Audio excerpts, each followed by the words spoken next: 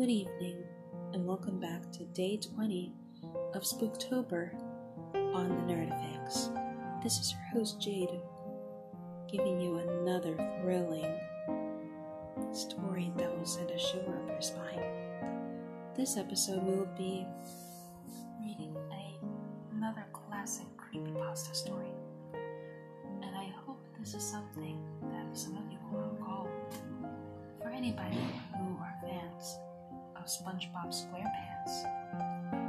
So, for those who want to listen, sit back, relax, and get ready for your spooky fix. For this is Squidward's suicide.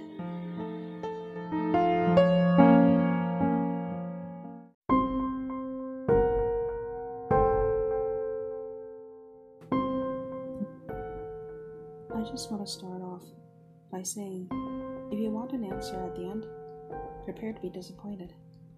There just isn't one. I was an intern at Nickelodeon Studios for a year in 2005 for my degree in animation. It wasn't paid, of course. Most internships aren't. But it did have some perks beyond education. To adults, it might not seem like a big one, but most kids at the time would shit themselves over it. Now, since I've worked directly with the editors and animators, I got to view the new episodes day before they aired. I'll get right to the point without getting out too many unnecessary details. They have very recently made the Spongebob movie, and the entire staff is somewhat sapped of creativity, so it took them longer to start up a new season. But the delay lasted longer for more upsetting reasons. There was a problem with the Series 4 premiere that set everyone and everything back for several months. Me and two other interns were in the editing room, along with the lead animators and sound editors from Final Cut. We received the copy that was supposed to be Fear of a Krabby Patty, and gathered around the screen to watch. Now, given that this isn't final yet, animators often put up a mock title screen, sort of an inside joke for us. With phony, oftentimes lewd titles such as How Sex Doesn't Work instead of Rockabye Vival, when SpongeBob and Patrick adopt a sea scallop. Nothing particularly funny, but work-related chuckles. So when we saw the title card, Squidward's Suicide, we didn't think more than a morbid joke. One of the interns did a small through laugh at it. The happy-go-lucky music plays as normal. The story began with Squidward practicing his clarinet, hitting a few sour notes as normal. We hear SpongeBob laughing outside, and Squidward stops, yelling at him to keep it down as he has a concert that night and needs to practice.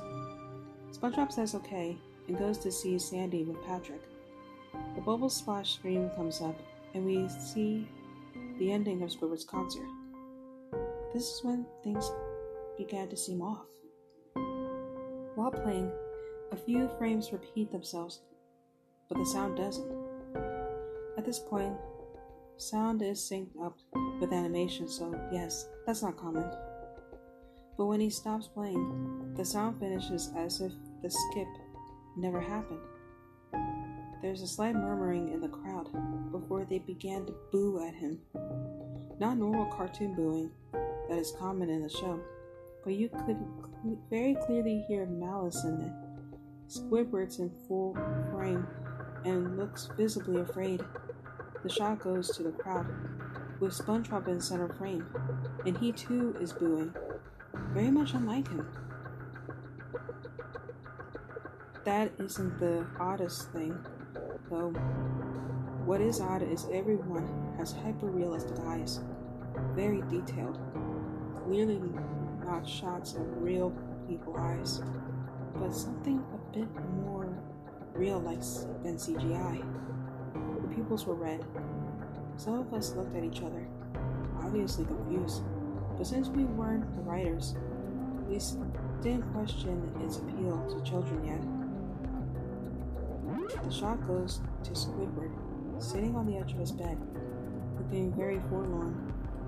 The view out of his porthole window is of a night sky so it isn't very long after the concert. The unsettling part is at this point, there is no sound. Literally no sound. Not even the feedback from the speakers in the room. As if the speakers were turned off, though their status showed them working perfectly. He just sat there, blinking, in the silence for about 30 seconds. Then he started to sob softly. He put his tentacles over his eyes and started crying quietly for a full minute more. All the while, a sound in the background very slowly growing from nothing to barely audible. Sounded like a slight breeze through a forest. The screen slowly begins to zoom in on his face. By slow, I mean it's noticeably as if you look at shots 10 seconds apart, side by side. His sobs get louder, more full of hurt and anger. The screen then twitches a bit, as if it twists in on its own.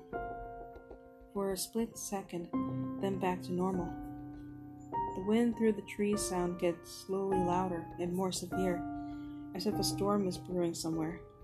The eerie part is that the sound, and Squidward sobbing, sounded real, as if the sound wasn't coming from the speakers, but as if the speakers were holes the sound was coming through from the other side. As good as sound as the studio likes to have, they don't purchase the equipment to be that good to produce sound of that quality. Below the sound of the wind and sobbing, very faint, something sounded like laughing. It came from odd intervals and never lasted more than a second, so you had a hard time pinning it. We watched this show twice, so pardon me if things sounded too specific, but I've had time to think about them. After 30 seconds of this, the screen blurred and twitched violently, and something flashed over the screen, as if a single frame was replaced. The lead animation editor paused and rewound frame by frame. What we saw was horrible. It was a still photo of a dead child. He couldn't have been more than 6 years old. The face was mangled and bloody. One eye dangled over his upturned face, popped. He was naked down to his underwear, his stomach crudely cut open and his entrails laying beside him. He was laying on some pavement that was probably a road. The most upsetting part was that there was a shadow of a photographer. There was no crime tape, no evidence, tags, or markers, and the angle was completely off for a shot designed to be evidence. It would seem the photographer was the person responsible for the child's death. We were, of course, mortified, but pressed on, hoping that it was just a sick joke. The screen flipped back to Squidward, still sobbing, louder than before, and half-body in frame. There was now what appeared to be blood running down his face from his eyes. The blood was also done in hyper-realistic style, looking as if you touched it, you'd get blood on your fingers. The wind sounded now as if it were that of a gale blowing through the forest. There were even snapping sounds of branches, laughing, a deep baritone, lasting at longer intervals and coming more frequently. After about 20 seconds, the screen again twisted and showed a single frame photo. The editor was reluctant to go back. We all were. But he knew he had to. This time, the photo was that of what appeared to be a little girl, no older than the first child. She was laying on her stomach, her barrettes in a pool of blood next to her. Her left eye was too popped out and popped, naked except for her underpants. Her entrails were piled on top of her, above another crude cut along her back. Again, the body was on the street, and the photographer's shadow was visible, very similar in size and shape to the first one. I had to choke back vomit, and one intern, the only female in the room, ran out. the show resumed. About 5 seconds after the second photo played, Squidward was silent, as did all sound, like it was when the scene started. He put his tentacles down, and his eyes were now done in hyper-realism, like the others were in the beginning of the episode. They were bleeding, bloodshot, and pulsating. He just stared at the screen, as if watching the viewer. After about 10 seconds, he started sobbing, this time not covering his eyes. The sound was piercing and loud, and most fear-inducing of all is his sobbing was mixed with screams. Tears and blood were dripping down his face at a heavy rate. The wind sound came back, and so did that deep voice laughing. And this time, the still photo lasted for a good 5 frames. The animator was about able to stop it on the 4th and back up. This time, the photo was the head of a boy, about the same age, but this time, the scene was different. The entrails were just being pulled out from the stomach wound by a large hand. The right eye popped and dangling, blood trickling down it. The animator proceeded. It was hard to believe, but the next one was different, but we couldn't tell what. He went to the next one. Same thing. He went back to the first and played them quicker, and I lost it. I vomited on the floor. The animating and sound editors gasped at the screen. The 5 frames were not as if they were 5 different photos. They were played out as if they were frames from a video. We saw the hand slowly lift out the guts. We saw the kid's eyes focused on it. We even saw 2 frames of the kid beginning to blink. The lead sound editor told us to stop. He had to call the creator to see this. Mr. Hillenberg arrived within about 15 minutes. He was confused as to why he was called down there. So the editor just continued the episode. Once the few frames were shown, all screaming, all sound again stopped. Squidward was just staring at the viewer, full frame of the face, for about 3 seconds. The shot quickly panned out, and that deep voice said, "Don't." And we see in Squidward's hands a shotgun. He immediately puts the gun in his mouth and pulls the trigger. Realistic blood and brain matter splatters the wall behind him, in his bed, and he flies back with force.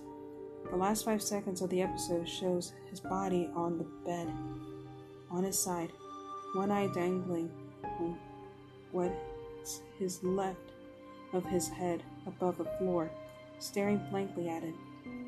Then the episode ends. Mr. Hillenberg is obviously angry about this. He demanded to know what the hell was going on. Most people left the room at this point, so it was just a handful of us to watch it again. Viewing the episode twice only served to imprint the entirety of it in my mind and caused me to have horrible nightmares. I'm sorry I stayed. The only theory we could think of was the file was edited by someone in a chain from the drawing studio to here. The CTO was called in to analyze when it happened. The analysis of the file did show that it was edited over by new material. However, the timestamp of it was a mere 24 seconds before we began viewing it.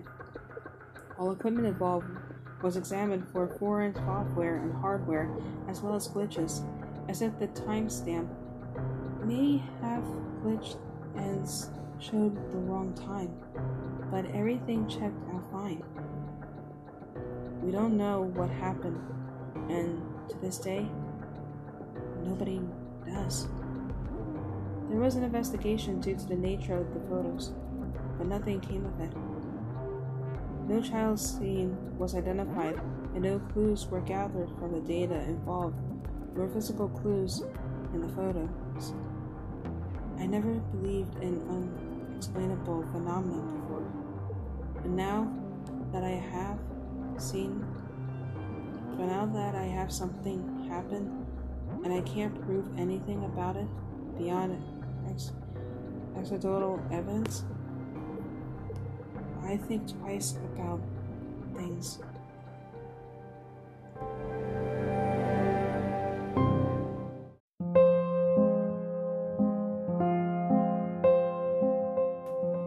And that was Squidward's suicide creepypasta. I do apologize if I did slip up a little bit, but I hope you enjoyed my reading of this classic story. For anybody who survived to the end, I congratulate you. Stick around for tomorrow, for there will be a much scarier story than the last. And to end this episode, whether or not you believe in the term nerd or not, keep loving what makes you, you, and stay awesome. Thank you so much for sticking by on the Nerd Fix. This is your host, Jade, as I disappear into the night.